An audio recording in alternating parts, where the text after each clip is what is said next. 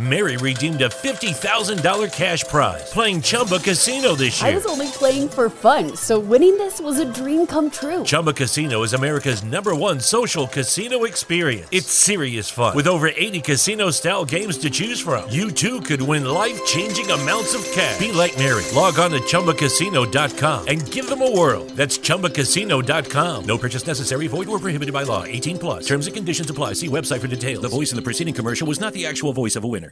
Drivers, start your engines!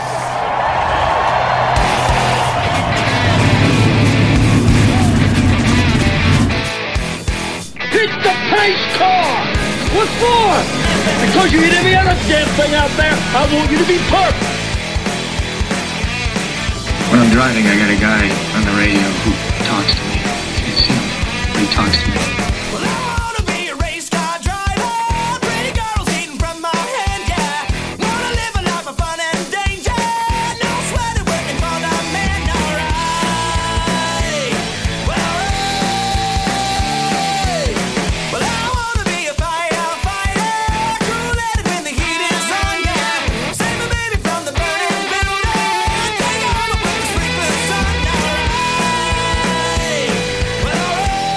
No, he didn't slam you, he didn't bump you, he didn't nudge you, he rubbed you. And rubbing, son, is racing. Good evening, race fans. Welcome to the Hoobazoo Radio Network, and welcome to Drafting the Circuits. My name is Frank Santoroski. I'll be your host for the next hour as we talk about the racing news of the week. Joining me in the studio, Richard Uden and Luis Torres. Guys, how are we? Good, thank you. Good, Andy. All right, so we kind of an overall quiet weekend of racing there with the Cup Series was in action at Bristol, as were the Junior Series there. That was Saturday, so that Sunday wide open for a whole bunch of football games, plus Le Mans going on, which taking up most of the weekend. A lot of times the other series kind of leave that weekend free in case your guys want to compete at Le Mans, and we had a couple guys compete over there. We'll get into that a little bit. We want to talk about some of the off-track silly season kind of stuff because we're getting more and more announcements just coming through. And today, not really a shocker that Zach Veach will not be back with Andretti Autosport next year, but it is a bit of a shocker that he won't be back at Andretti Autosport at the next race. The way the press release reads is that they informed Zach they would no longer be needing his services in 2021. His contract was up, and then Zach gracefully decided to step aside for the last 3 races of the season to allow them to evaluate another driver for their 2021 plans while he begins to evaluate his own 2021 plans. And then the press release went on to say Zach saying lots of nice stuff about Michael and Michael saying lots of nice stuff about Zach, which all sounds good in a press release and on paper, but I'll bet it was a little tenser behind the scenes. I'm not sure Zach gracefully walked away so much as he was probably encouraged to step down and let them evaluate another driver. So that being said, Louise, you followed Zach Veach pretty much his whole career. What are your thoughts on this? Other than not really surprised, the moment the whole Gateway incident happened in race number 1 where it wiped out Marco Andretti, Alexander Rossi, and Veach, I could tell by the judgment of Michael Andretti when the initial thought was that Veach instigated a whole ordeal, and I knew from there whether or not he eventually, Michael I'm talking about, saw the footage that it made him not been his fault. There was a lot of things factoring in. I knew from that point on that he was on borrowed time. Veach was definitely on the hot seat from an overall perspective from that race team. So this dismissal, I'll put it lightly, comes to no surprise. I figured if there was going to be one driver that probably won't be back in 2021, would definitely be Zach Veach, because he's, aside from Texas, he has not delivered. Well, to be fair, with the exception of Mid-Ohio, all the Andretti cars has struggled, not counting Colin Herta, who's been the most consistent and the strongest of the entire entity all season long. But Veach was typically the one behind, whereas like guys like Hunter Ray and Rossi and even Marco at Indy before the 500 race itself, showed flashes of brilliance. They just don't have the luck and results to show for it. Veach has just been dwindling, which was an absolute disappointment. I expected a little bit more. Veach is on a second straight year of a slump. You know, he wasn't too bad his rookie season. You know, and some of his he had that late season progress. Yeah. He was getting all those top 5, top 10. He was doing very well his rookie season. Then his sophomore season, he fell into that sophomore slump that a lot of drivers experience. But he hasn't been able to dig out of it this year at all. And so it seems to be the end of his tenure with Andretti. It could actually be the end of his IndyCar career. For the immediate future anyway, because there's just not a lot out there if he doesn't personally have the funding. Now, this is the interesting thing here. Some of my sources tell me the Gainbridge money is actually staying with Andretti Autosport, and that money will move over to Colton Herta's car. Now, we'll find out if that's true in the coming days and weeks.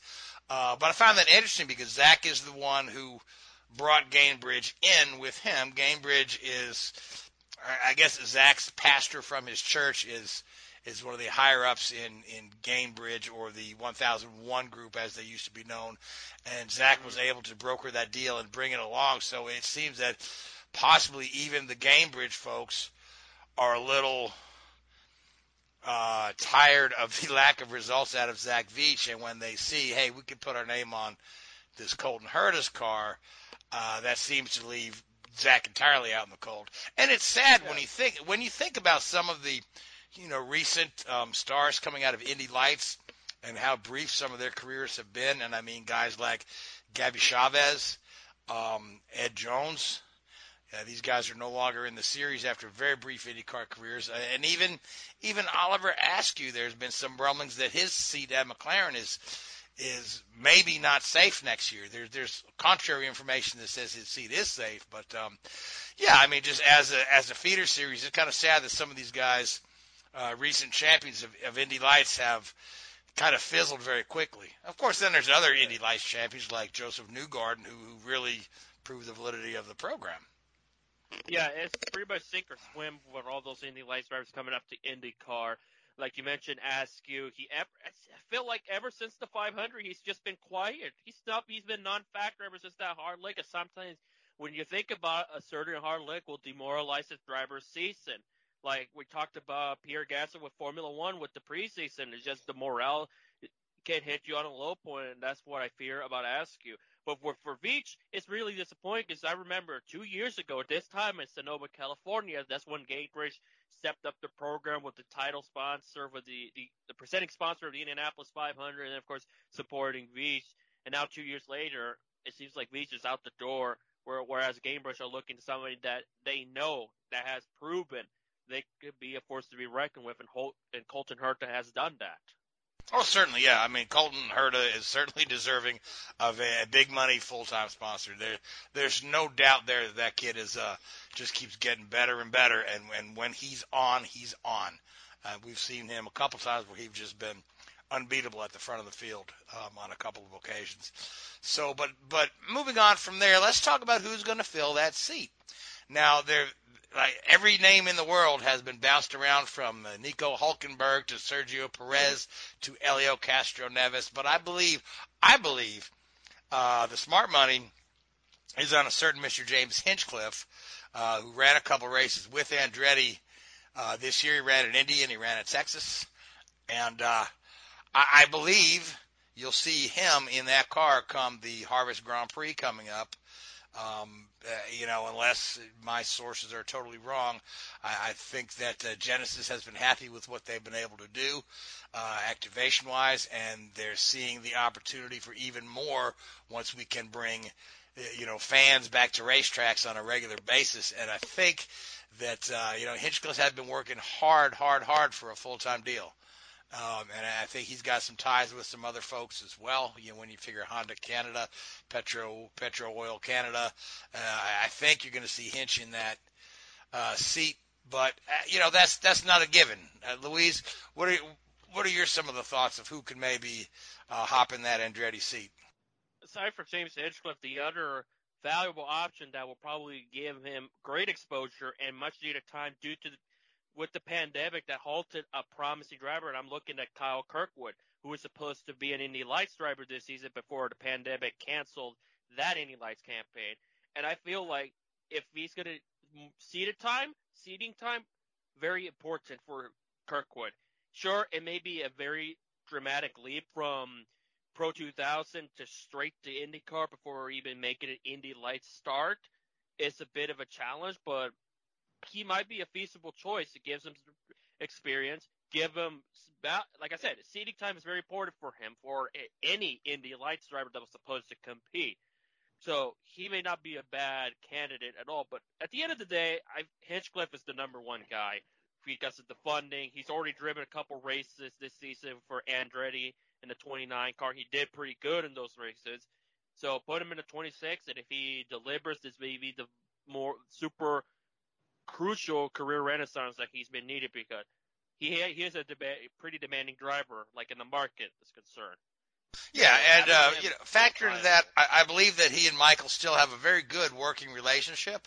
When they parted the first time, it was, not that Michael wanted him out of there by any stretch of the imagination. It was he originally, GoDaddy was all behind him, and then GoDaddy decided to pull out of IndyCar racing, and then he had the United Fiber Data as a sponsor, which started out as a good sponsor, but some of the rumblings were that they failed to make some of those sponsorship payments, and it came down to a funding situation that that ended up with Hinchcliffe moving over to the Schmidt-Peterson Racing, where he was pretty good with them too. So I mean, Hinch is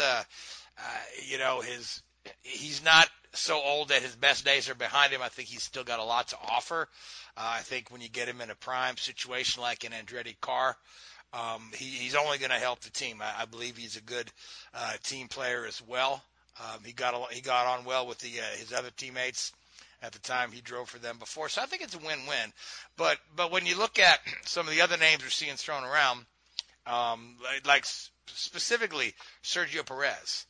Now Sergio Perez will come with plenty of funding, what my understanding is. Richard, is that correct? I believe so. Yeah, he's got the Carlos Slim backing.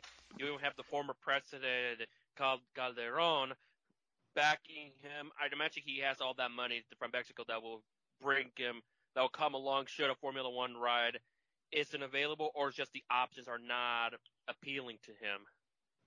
Yeah, there are a lot of people putting Sergio in an Indy car, because his name is mentioned with McLaren as well. But the only person you don't hear talking about IndyCar is Sergio Perez. So I think he still has his heart set on a destination somewhere in Formula One. So we'll see what happens there. Then, of course, the other name being thrown around is Helio Castroneves. And Castro Neves has been in the news lately saying he's got 4 or 5 options in either IMSA or IndyCar. He really wants to be racing somewhere next year. But, of course, earlier today also, big announcement from Michael Shank Racing and Wayne Taylor Racing that they're going to be taking over the Acura DPI program from Team Penske. Now, that's the seat that Helio Castroneves occupies right now. But when you figure, Shank also has an IndyCar team, also runs at the Indy 500. Shank's been wanting to run a second, has made his intention known to expand to a 2-car team. This could be a good fit for Castroneves. Plus, he's already winning races for Acura, and Acura seems to like him enough to put him in some of their commercials, so why not? Yeah, I think it'll be a good seed because, of course, right now the Penske era is going to come to an end, very likely at this rate. So a new change, a team that has started that wants to go expand their IndyCar program to a 2-car team. For Michael Shank, he don't play. If he wants the best driver they can find, or he feels like will deliver insurmountable success. So Helio in a second Michael Shank car will probably bode real well. And then you mentioned about Acura's relationship. I think it's going to be superb. Now, if that thing does happen, I hope sometime around the realms, they'll do the Parker Johnstone livery, because if you haven't seen the Parker Johnstone Acura livery, it looks pretty boss, and I think it will look neat in the current car package that we got. But Elio is a winner. He wants to be back in IndyCar. I think Elio and Jack Harvey would complement one another quite well. Yeah. Yeah, I think those two guys would work well together. They both got a lot of personality, and they're both very driven to succeed. I mean, I like Jack Harvey quite a bit. I think a lot of him, and we know what Elio's level of talent is. So I think those two guys, plus Shank's commitment, could be a very wonderful thing. Yeah, in this day and age, you need a teammate in IndyCar. Honestly, Harvey has done a phenomenal job all by his own, and sure, he got that Andretti alliance for a couple of years to rely on data and resources. But if Harvey has that teammate, I think it will really make him even stronger than he already is. Because the days of single car teams, I feel like, is still not a terrible choice. But I think you got to have a teammate. It'll help you many, many, many years to come, for sure. Certainly. Yeah. And now they do have the technical alliance with Andretti, but that's not quite the same as having a full second team in your own garage. Yeah. All right, so moving on then. So we've talked about all these driver moves, and I wanted to circle back to Penske because now the news is that Scott McLaughlin is set and ready to come to the stage. Mary redeemed a $50,000 cash prize playing Chumba Casino this year. I was only playing for fun, so winning this was a dream come true. Chumba Casino is America's #1 social casino experience. It's serious fun. With over 80 casino-style games to choose from, you too could win life-changing amounts of cash. Be like Mary. Log on to ChumbaCasino.com and give them a whirl. That's ChumbaCasino.com. No purchase necessary. Void where prohibited by law. 18+. Terms and conditions apply. See website for details. The voice in the preceding commercial was not the actual voice of a winner.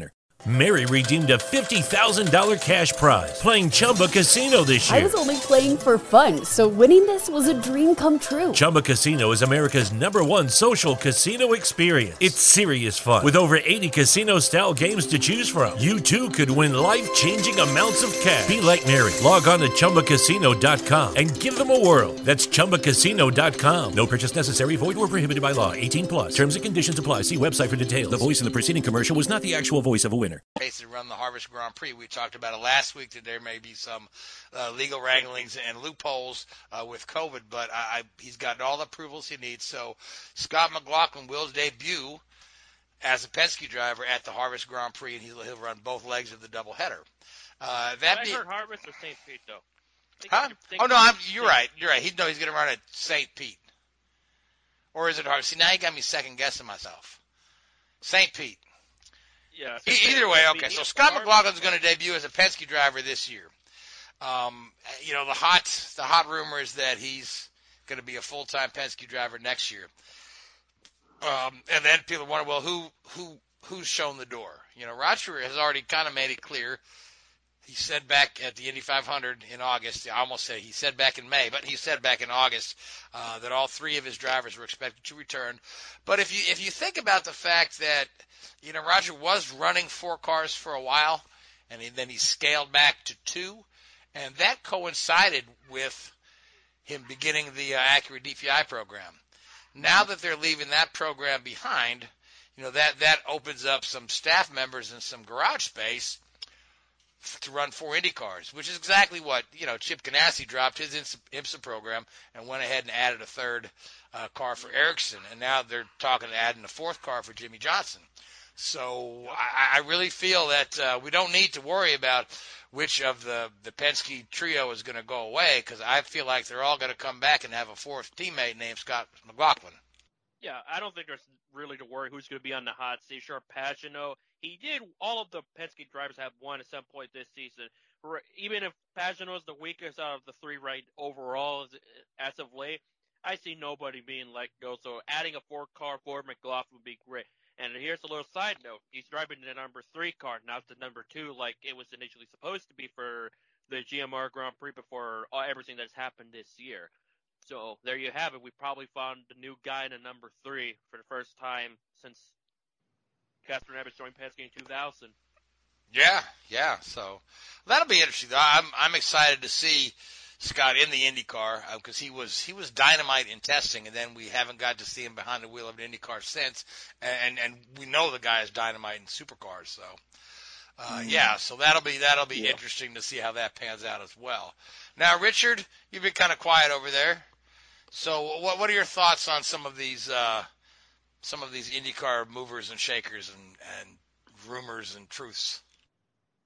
It's interesting. I was thinking about this the other day, actually. You know, IndyCar has this, like, core stable of maybe 10 drivers, and then the other 10, 15 seats are on, like, a musical chair sort of basis, aren't they? You know, there's not a real depth of there's some very, very, very good drivers, but there's no, you know, very rarely do you see guys come in as a rookie and actually, you know, have a career more than 2 or 3 years. Probably the last one, I mean, Colin Hurt's probably going to do that. Before him, you got to figure Newgarden, yeah. Yeah, you know, so if you look at a rookie class, you know, every year a rookie class of 5 or 6, you know, rookies that come through, one may get 3 years, and then once every 3 years, one of those rookies will get a career out of this. It's a very strange sort of, you know, and I think it's because a lot of the established drivers are, and this isn't being disrespectful to them, older drivers. You know, they hang around a lot longer than they do in, say, Formula One. You know, you look at Scott Dixon at, 40? Is he 40 now? Or yes, he turned 40 this year, yep. Yeah. And, you figure, Scott... Go ahead. You know, I mean, Scott Dixon's probably got 2 or 3 years, you know, in him at least. I mean, he's getting better and better almost every year. You know, and you've got other guys like, you know, Will Power. He must be in his mid to late 30s now, I'm guessing. I want to say Will's about 37. Yeah. Just guessing. So in you know, for a lot of other, you know, categories, Formula 1, for example, that would be retirement age. But, you know, so maybe that sort of, you know, when a really talented driver comes along, they stick with them and they'll milk them for everything they're worth in IndyCar. That is slightly detrimental to the rookie classes that come through. You know, it's almost about timing and when you sit in the right seat at the right time. That like Rossi. Yeah, Rossi. You know, Rossi got the right seat at the right time. Exactly. Like, mind you, he didn't come up through the road to Indy. You know, he came over from a Formula One career that did look like it was stagnant, not going anywhere, and hopped right in and performed right away. Not necessarily his fault. You know, no, not at all. Career wasn't his fault. It was who he took the only driver that was available to him at that time, and it wasn't a particularly. It wasn't the greatest scene. In fact, they were in them still in mourning because of poor Jules. Passing. Exactly. Difficult position for him. Yeah, but and obviously that team did fall soon after. But you know, you wonder if also maybe this revolving door of rookies maybe sort of depicts the level at which, you know, IndyCar is. It's not compared to something like Cup racing or Formula One. It's not quite at the same level of pinnacle of drivability and skill sets that the drivers needs to have. You know, I'm not saying that they're not good, but they're not the ultimate. There's, you know, a couple of little areas that they're maybe not quite so sharp on, and they earn the right, you know, rightly to have a drive, but they, you know, there's so many of them in that category that they just get farmed in and out, dirt cheap, bring a sponsor on board, and it keeps the accountants happy at these smaller teams. Right. Well, if you look at the core of guys that have been in the same seat for years, I mean, you know, Dixon has been in the same seat since 2003. Will Power has been in the same seat since 2009. Hunter Ray's been in the same seat since 2010. Elio Castroneves was in the Penske seat for nearly 2 decades. So like I say, there's not a lot of movement once somebody does well and gets comfortable with the team. Yeah. Even those that got established, like Simon Pagenaud, it took him a real long time to get comfortable. I can remember he was the highly touted rode the Indy guy of his time when it was the Atlantic Series of Champ Car, but with the merger, he went to the sports car route for a few years and then ultimately ended up with Schmidt in the 77, and then finally he got that career that people were touting him 5 or 6 years prior. A lot of people don't realize him. Pagenaud and Power were teammates in the Champ Car Series in 2007. Some people don't realize that. It's just Power kind of had the good fortune of Helio Castroneves having some legal troubles, and Roger needing a driver to put in a car right away. And Will made the most of that opportunity, whereas Simon didn't find anything right away, like you said, ran some sports car races, then made his way back to the series with Schmidt-Peterson, where he was able to win some races with the smaller team and then end up in that Penske drive. It just him and Will Power ended up in the same place. It just took Simon a little longer, but they're both, I believe, securing those rides for the immediate future anyway. Yeah, not just Pageant. Look at Bourdais. As great as he was, the Champ Car took him, after Formula One, it took him a real long time to get back to IndyCar itself. So that's what I mean from earlier. It's a very sink or swim entity. American Open Wheels Racing is you got to deliver right on the fly. Otherwise, you're going to have to wait a long while or never get that opportunity again. Yeah, and even if you look at a guy like Tony Kanaan, who's been, a staple in the series for, I think his rookie year in kart was 98. But since his 7-Eleven money evaporated with Andretti, he's bounced from team to team and only had, marginal good results here and there. Yes, he won the Indy 500 for Vassar, and yes, he won one race with in the number 10 car for Chip, but nowhere near the the constantly being up front that he was when he was with that Andretti team. Yeah, definitely true on Kanaan's end. So it's a very weird system, but that's just how the fans have been accustomed to for the longest of time, and that's how it is compared to other sports. It's very different. Yeah, so the other team we could talk about a little bit more that we talked about last week is the Foyt team. Now we had mentioned the Foyt team has announced Sebastian Bourdais as their full-time driver. So we don't know if Foyt's going to run 3 cars, because I believe Charlie Kimball still has funding to keep him in a car. I know Dalton Kellett has funding because K-Line is his dad's company, and they're actually keeping him in the car. He's going to be in a 3rd car at for the remaining races of the season as they bring Bourdais on board. But I don't know if Foyt expands to 3 cars, keeps Charlie and Dalton, or if one of those guys is shown the door. And if one of those guys is shown the door, they both have a check they can hand to somebody. Yeah, I think from what I understood is that Keller will have that 3rd car. I don't know how I remember is also through 2021 for the Indianapolis 500, but I probably pumped the brakes on that because I think that team will be fine as they are. We'll see. Because there's also this, I don't know, I'm not necessarily going to overthink it per se.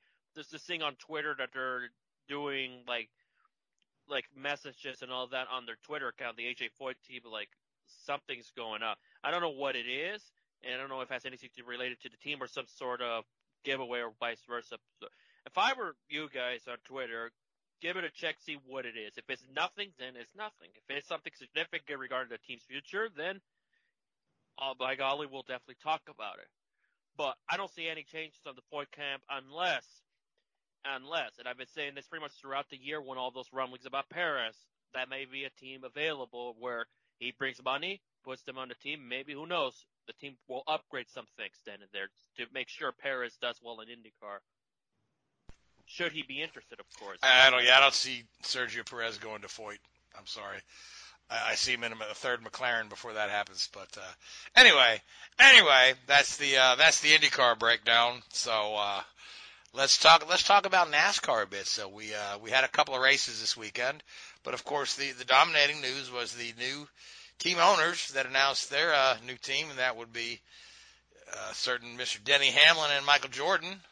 And we had talked about this rumor a few weeks ago, and their driver is going to be Bubba Wallace. And as we alluded to last week, I felt like Bubba wouldn't have announced he was stepping away from Richard Petty had he not had something lined up. Now we see here it is what he's lined up. So what are your thoughts on that, Richard? You know some of those guys within the Petty camp, don't you?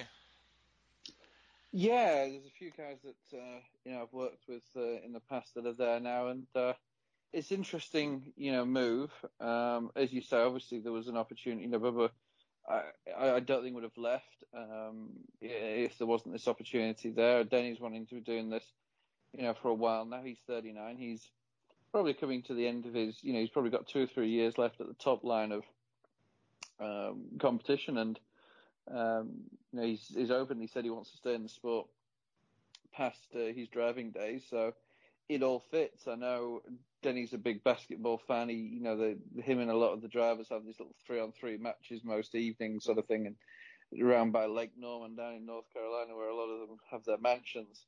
So it's not so that link to Michael Jordan's an obvious link there, really. And I think it's good for the sport. I think it attracts it. This was news even in the UK on the sort of some of the BBC sports websites. They covered this story, so it's obviously gaining international attention, which is good for the sport. Michael Jordan is a very iconic name in all of sports. Oh, for sure, and I'm pretty certain they'll be running the 23 next year, and it's great. It brings a fresh, a breath of fresh air to the sport when you see a lot of teams downsizing or completely folding. Obviously they've taken the Germain charter, so Germain are disbanding for next year. Hopefully a lot of the people that currently work for Germain will find new jobs in the industry or will get transferred over to this new team. We don't know who the engine supplier is going to be. We don't know who the parent company will be from an alliance standpoint for next year. We don't know what the team's going to be called, whether it's going to be affiliated to a corporate sponsor or whether it's the branding of Michael Jordan and Denny Hamlin in some way. But no, it's a real shot in the arm for the sport that's been taking a lot of criticism for,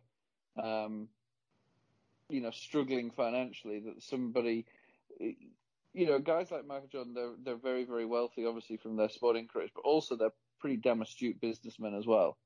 They know how to look after their money, and they wouldn't be doing this unless they can get a return on it.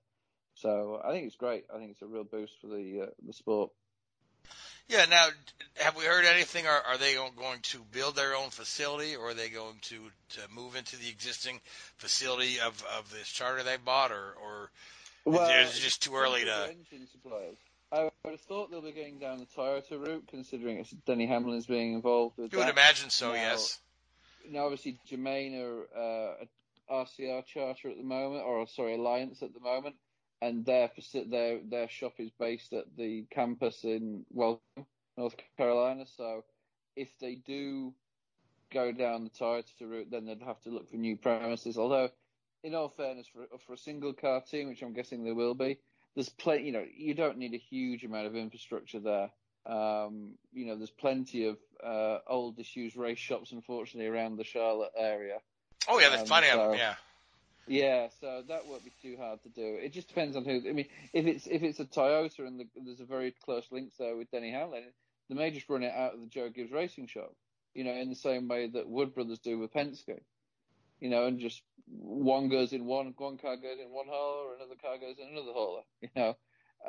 I don't know. I genuinely don't know. And obviously, once we get beyond 2021 and into 2022, when they have the universal chassis and universal bodywork, it'll allow smaller teams like this. And this may be one of the reasons why something like Michael Jordan is prepared to invest right now, because you're looking at the bigger picture there, what the financial play will be in 2, 3, 5 years' time. And potentially the health of the sport is just far more sustainable with the new universal chassis, for want of a better phrase.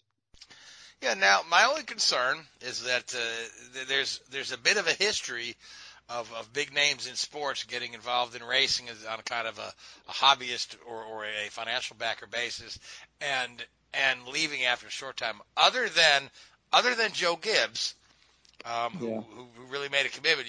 You've got, the racing landscape is littered with names like Jerry Glanville, Walter Payton, was involved with IndyCar racing. Joe Montana was a part owner of Chip Ganassi's team for a while, and all these guys have kind of just done it on a very fleeting basis, and then kind of backed away when they saw that how expensive racing was and how much of their own money was going into it. I say, other than with the exception of Joe Gibbs, who did things right and really had a commitment to wanting to do it. That's why I just wonder if this is like Michael Jordan. Let me try baseball for a bit. But I think if you look at it, it shows a lot that what's the best way to put this? They are, somebody like Denny Hamlin has been around the sport long enough. He knows what's involved with it. I don't for one moment think that Denny and probably Michael Jordan haven't talked to Joe Gibbs about this, and got his ear on it and got his input and got his advice, on how to do this. So I think that if Michael Jordan just done it himself just off the bat with no driver input and then you would be a little bit more skeptical. But the fact he's got Denny involved, and this is a long-term play. Denny's been talking about doing this for a number of years now, post his own driving career. So he's obviously going to want to make a success of it. Bubba Wallace has got, a 3-year contract or a multi-year contract to drive for them. So I really don't think that this is the scenario where it's, I'm going to stick, $10 million into it and then 2-3 years later get bored and go and play in another sandbox. I think Michael's in it for the long haul. And let's not forget, this is not his first time being involved in racing ownership. He's done it in the past, like over a decade and a half ago when he had that AMA Pro Superbike team that only lasted about a couple years before that went under. I think this time around he understands it. It's something that he likes. He's been passionate about NASCAR for the longest of time, dating back to the 80s.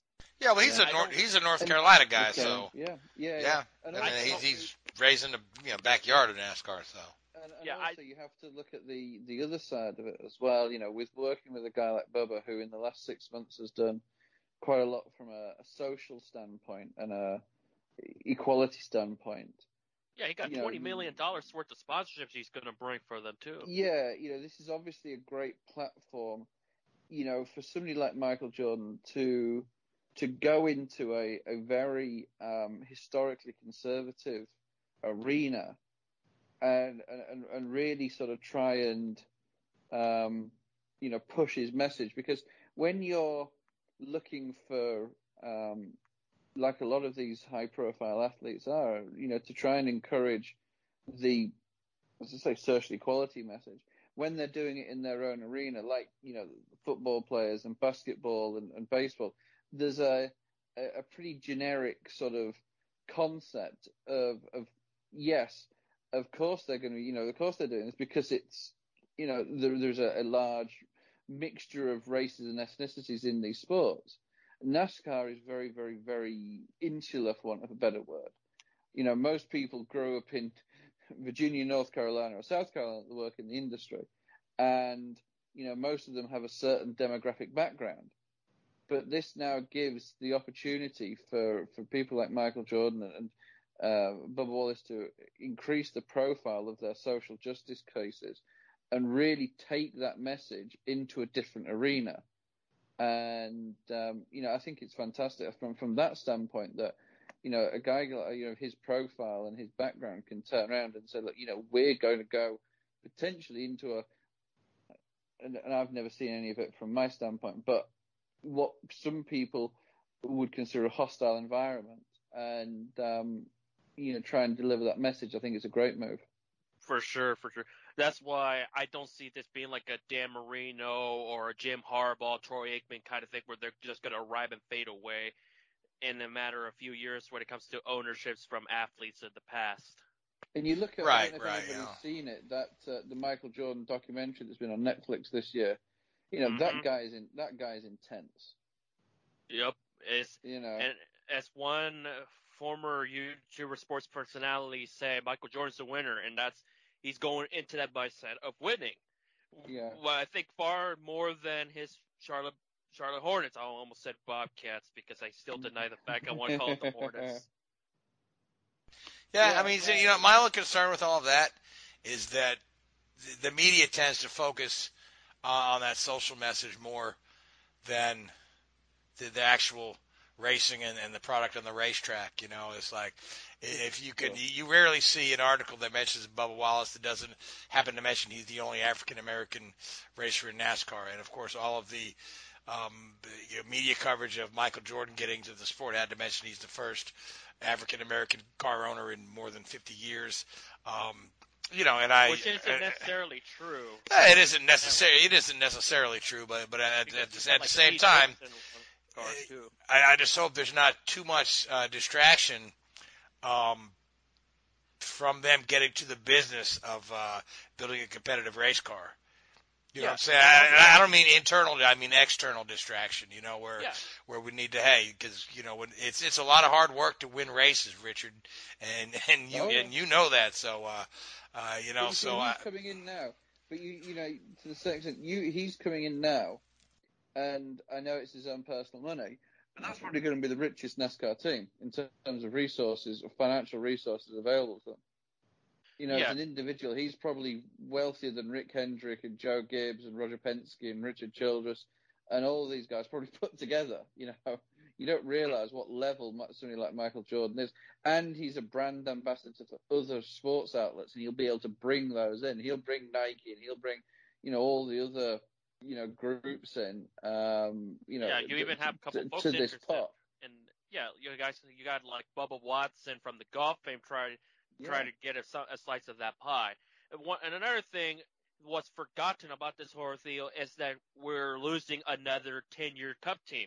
First it was Labine Family Racing, and now we're going to lose Germain, who's been in the game for almost 2 decades when you consider the Truck Series program, or that's where they started. Which just leaves Ty Dillon without a ride. And there's this talks of, I've heard when I have with a couple of the NASCAR folks from another outlet that I contribute every now and then, where could Ty want to drop to Xfinity or become a trainer like a Josh Wise, or just be a family man? Where does he go? Yeah, he goes the have helmet will travel like a lot of unemployed race car drivers. Yeah, so. But it's interesting, the two teams that you talk about, they're going to the Germain and LFR. It's interesting how they both had major attachments. I know LFR did move on, but they both had major attachments with RCR. And you look how RCR have shrunk in the last few years as well. Ever with Ty, when the 95 and 59, when Ty ran, McDowell was in the other car. Yeah. There seems to be a common link there, unfortunately, and Petty obviously are now very closely linked to RCR, and they're struggling. That whole Chevy branch that's based around RCR does seem to be struggling. The Hendrick Chevy branch seems to be doing reasonably well, but it's a shame that a lot of people seem to have been caught up in that one, and a lot of these smaller teams. It is absolute shame right now, because that just leaves more employees out of a job or trying to find a job. And this late in the season, and with this pandemic, it certainly does no wonders, because they might want to stick with the guys that they have, and also the limited amount of folks they'll allow. Mm-hmm. Now, one thing I wanted to circle back to from a conversation we had a few weeks ago regarding Denny Hamlin and becoming a team owner. I believe it was our colleague Seth who had said that because Denny Hamlin is a part of a 4-car team, he's not allowed to have an ownership stake in another team. I've not heard this mentioned at all in any of these announcements. So is that a loophole he's exploiting, or? I feel like what Steve Phelps told to the media inner circle, the main ones, that it's been settled down a bit. It's not like a big of a fuss. So there is a loophole where Denny's okay, because Denny's the minority owner and MJ is the principal main owner of that squad, so it makes it more reasonable. And I feel like Denny has spoken with those higher-ups with NASCAR before committing to that ownership, because before this announcement, Denny said that for a while like Richard said, he's been wanting to do it for years, but the appeal of it wasn't there. I guess there's now that may be one of the reasons why he decided, okay, now is the time. Yeah, well, I mean, Michael Jordan is the perfect partner. Yeah, maybe that's a lot of appeal right there. It'd be stupid of NASCAR to block it. I mean, there's not exactly people clambering over each other to become team owners right now, are there? Yeah, because where teams are dropping like flies, having having somebody that is going to be committed to it like Michael Jordan is going to be key. It doesn't hurt because right now, what do we have? I think I even looked it up. There's been only 52 drivers that competed at least one Cup race this season, which is the all-time low. Oh, wow. Yeah, 52 drivers this season, including the ones who are not competing for Cup points. Last year was the lowest at around over 60. If we're talking about 5 years, almost 10 years ago, we still had 70, 80 drivers competing on an annual basis, at least one race. Now we're down to barely 50. So you'll need some, of course, that's different for drivers because back markers have different drivers every other race. But having somebody that is invested that's going to probably be pretty competitive and not like a back marker, is probably what NASCAR would need to make it more appealing to others. And I'm sure Kyle Busch will probably appreciate a competent team after what happened at Bristol. Yeah, speaking of which, we need to talk about Bristol. So Kevin Harvick took another win, continuing to, put his stamp on this season and saying, this is all mine. I believe somebody posted on Twitter the other day, just hand Harvick the damn trophy already. I'm like, well, that's not how playoffs work, but whatever. Yeah, Harvick has been spot on this year, but he had a pretty good battle with Kyle Busch before, as Kyle put it. What do you come? These stupid kids. The stupid dip blank kids like Garrett Smithley and Joey Gage. Oh, that's right. He called them, stupid dipshits. So, Louise. Also, he was not happy with Logano for kind of impeding him because Logano made it tough on Kyle. But if Kyle would have won, then maybe the thing would have been Reed Sorensen. Harvick would have been probably upset with Reed Sorensen because in that battle, Reed Sorensen basically stopped the middle of the track and gave Kyle the advantage, but Harvick, had a much stronger car. He was able to get by Kyle, and also Busch got held up by Logano. So that's why he was very upset because he was this close to finally getting that first win of the season. But again, the black cars pretty much bit him. And you know how Kyle is. When he doesn't win, he's not the happiest person to be around or talk to. Yeah, really? His wife's had a miserable year, hasn't he? Yeah, I'm going to say. It's 2020. Yeah, so what's the over-under that Kyle Busch goes winless this year? There's still a couple tracks that I feel like he can't get the job done. Vegas, he might have a shot. Other than Vegas, I feel like Texas might be his last resort.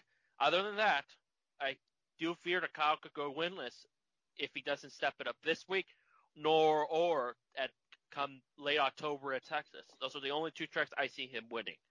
Anywhere else, not happening. So when's the last time the sitting champion went winless the following season? I'm trying to think. I'm thinking Dale Earnhardt in 1981. I don't know if he won in 81 though. That's going way back. Yeah, we need Seth here.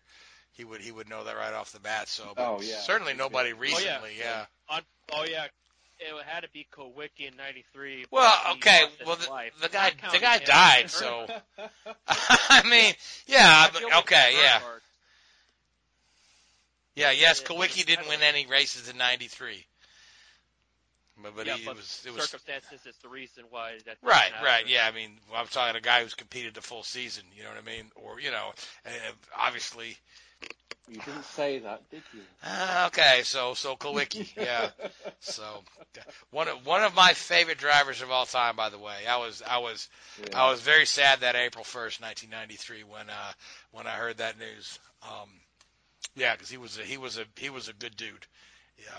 Yeah, he just made me sad talking about my old favorite driver, Alan Kowicki. So, but yeah, I guess Kyle could certainly go winless. It is not out of the question.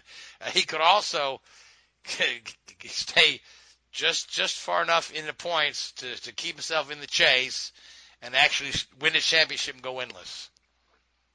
It could happen under the current playoff system. I'm just saying. Yeah, I would not be terribly surprised. And you're good thing you put me on the spot when I tried to think who it was, because I knew in the back of my mind Earnhardt in 81, he went winless after winning 5 in 80 in his championship campaign. But speaking of Harvick, going back to Harvick a little bit, he now has 9 wins. If he wins one more time, he'll be the first driver since Jimmy Johnson to win at least 10 races in a Cup season. And the record is what, 13, Jeff Gordon? Yep. In the modern era record, of course. Yeah, 13 in 1998, and also he's on the pace, probably breaking Jeff Gordon's top 10 record from 07, which was 30. Harvick would have to finish out the season in the top 10 to surpass him at 31. If he misses one race, and if he doesn't finish in the top 10 at least once, he'll equal Gordon, and only equal Gordon for the time being. So he's having a monstrous season. He really is. He really is, yeah. I mean, he's not worried about this no practice qualifying stuff. No, it doesn't bother Harvick. Nope. I tell you so. So, speaking of which, Bristol was an elimination round, correct?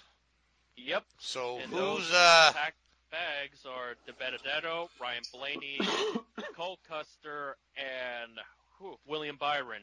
And Byron, going back to back markers and Joey Gase, he played a pivotal role on William Byron's demise because according to Byron, he stopped Gase in front of Christopher Bell, and Byron ran into Bell, and that ended his shot of making the next round.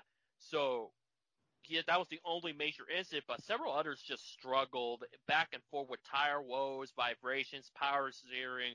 But after Byron, the 12 remaining drivers was practically set, for the lack of better terms. Yeah. I mean, those guys at the very back had been in the back for the duration of the early part of the playoffs.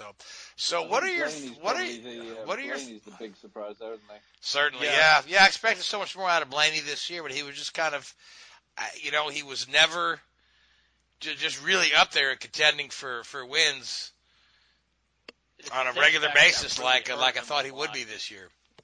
Yeah, it seems like as soon as he has a setback, he never capitalizes too good on those. Like Darlington with the points penalty and all of that. That from there, it was just insurmountable for him. And that's something he really needs to work on. Otherwise, he's just going to be known as the 1 win per season guy out of nowhere driver.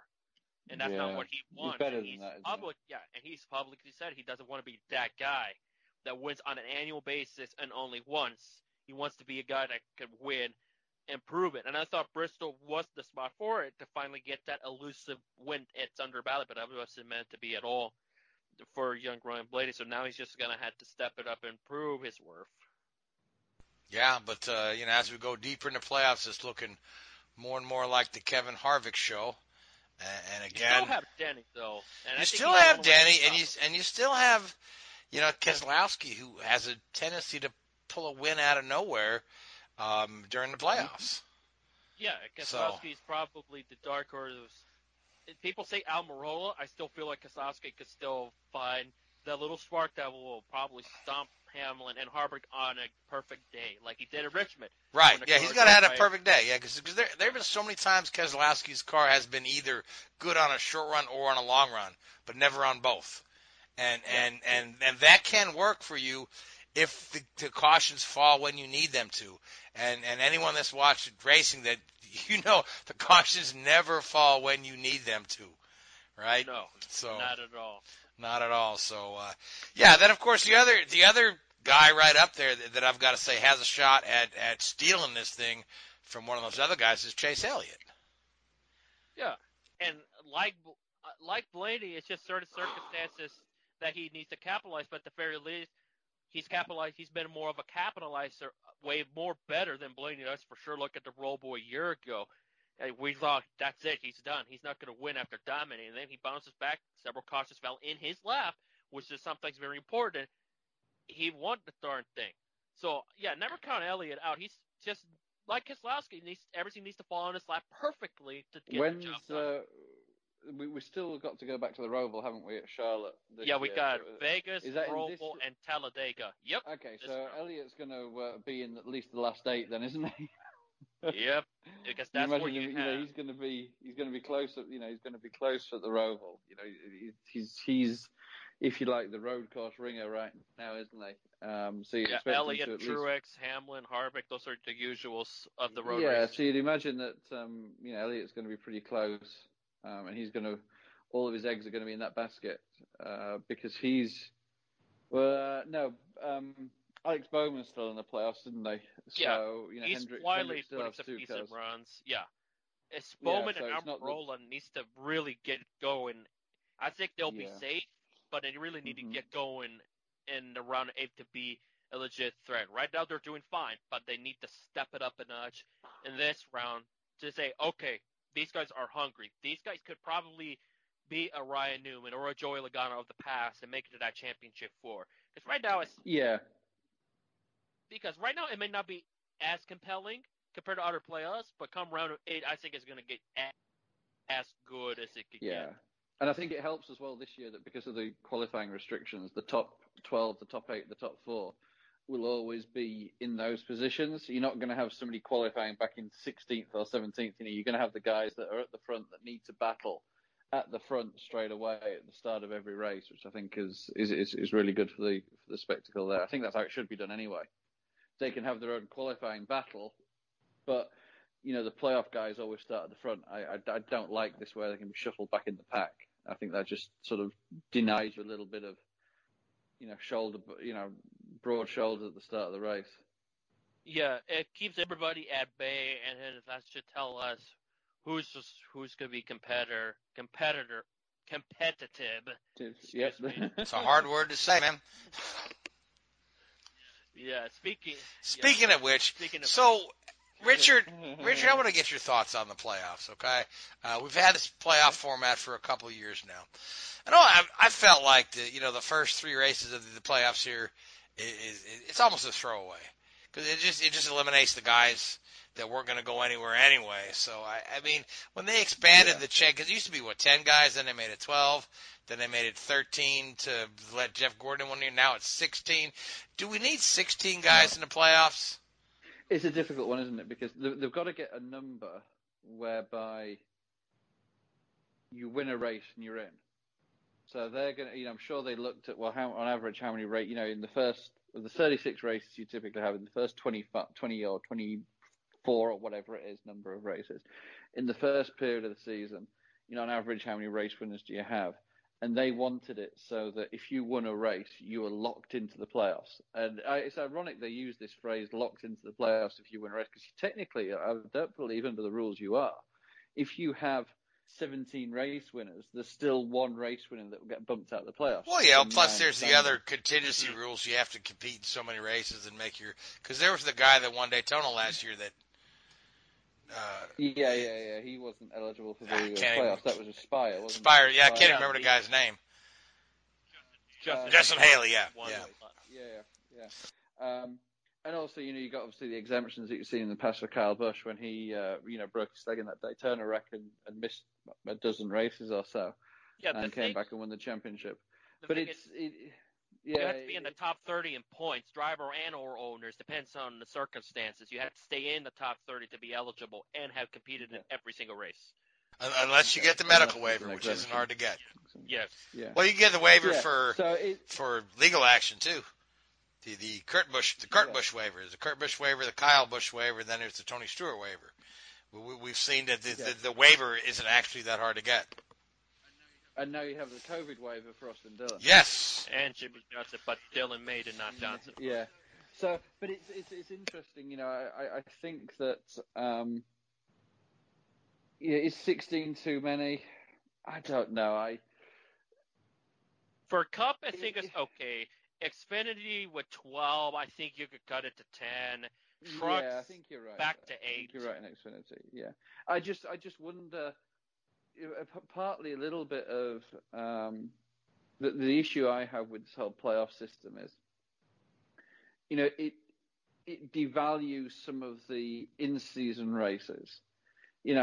Some of the races this year, I don't want to say this in a negative way, but when you have somebody like Kevin Harvick winning so regularly, where's the benefit from him? Once he's won a couple of races, he is locked into the playoffs.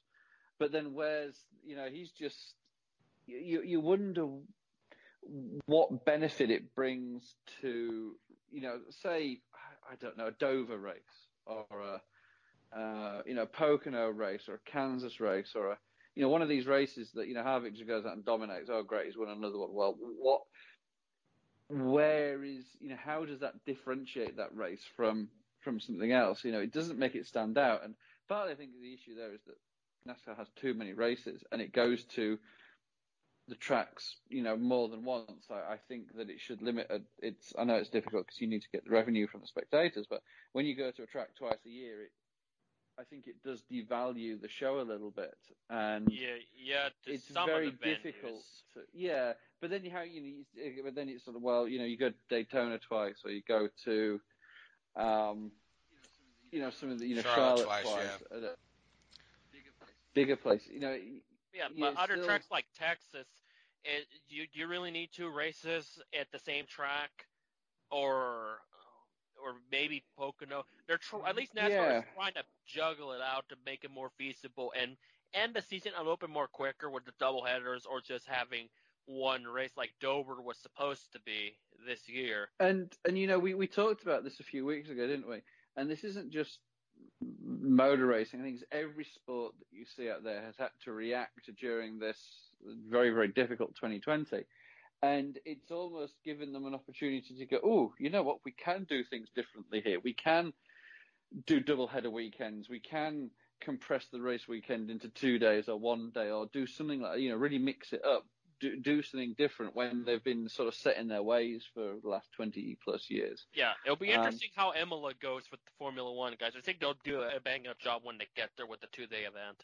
Yeah, I mean, if you look at the playoffs, here's an idea. If you want to make the playoffs, a bit more exciting in NASCAR, if you got 16 cars, instead of having, 3 playoff events, each week you knock out a driver until you get down to the final 4. So every week is an elimination race for one driver. Oh, I like that idea. I think like Grip Dog on YouTube made something about it, or something like it, where the one who's the bottom of the barrel are done, and that's all it is within that concept. And I don't know, but because then you'd be penalising people for just having one bad race, wouldn't you? Is that really what you want to do? You sure as hell wouldn't go to a super speedway with that sort of mentality, would you? But I don't know. I don't know what the answer is. I think they've got to do something just to reinvent it a little bit. They tried doing it with the races, with the stage points and all that sort of stuff. I don't think that's really worked. Because under the grand scheme, we'll just have to see what the future brings, because we're about out of time here tonight. So we're off to where we off to next in NASCAR? Vegas next, and Formula One we're racing at Sochi. Okay, so with the crowd, right? And Lewis Hamilton has a chance to match Michael Schumacher for the top of the all-time list. So that'll be correct. And I think Mercedes have won every race in Sochi, so they've been champions down here for over a century, 107 years in county. Okay. So if you take the early races and you ignore the fact they didn't race there for years and years and years, you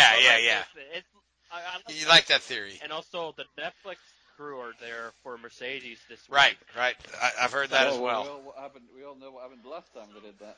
So, for anybody that wants hope for a Mercedes century reign of terror in Russia, maybe there's your hope, but I don't really see that happening. I'm going with Hamilton as the winner and time Michael. Yeah, I mean, if he doesn't time Michael this week, it's just a matter of time where he's, I'm going to throw Bottas in there because, I mean, he's won it a couple of times. That's where he won his first race.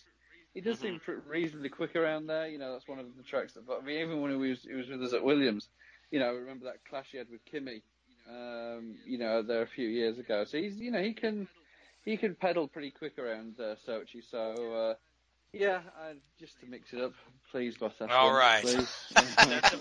That's a purchase is key for him. He's got to come in like a madman, hungry to win after that disaster of a race for him in the grand scheme of things.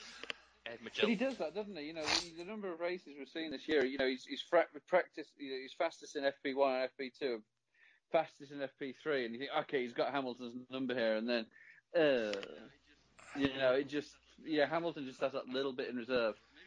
So maybe he doesn't need to come out all gun blazing. Maybe he needs to be a little bit reserved and then build himself up to qualifying rather than put all his cards on the table on Friday and Saturday morning. We'll see what happens Friday, Saturday morning. But until then, we're out of time. Yeah. We were out of time when I said the first time. We're still out of time. So we don't even have time for Green White Checker right now. So, but I want to thank you, Richard. I want to thank you, Louise. I want to thank the Hoobazoo Radio Network, iHeartRadio, Google Podcasts, and Spreaker. And I want to thank you folks that listen to us. Until next week, good night. WHOOBAZOO, that's Hoobazoo.com.